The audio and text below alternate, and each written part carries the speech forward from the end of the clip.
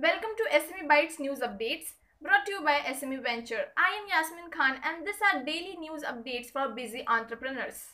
A fresh headache for beleaguered automakers is the lack of rubber. In the wake of COVID restrictions, India's Insolvency and Bankruptcy Board establishes online platform. To fight against COVID-19, Maharashtra has shut down most manufacturing and restricted e-commerce. The Western India hub has lost about 10% of its migrant workers from SMEs. Nitin Gadkari emphasizes the need for government schemes to be digitalized in order to expand MSMEs.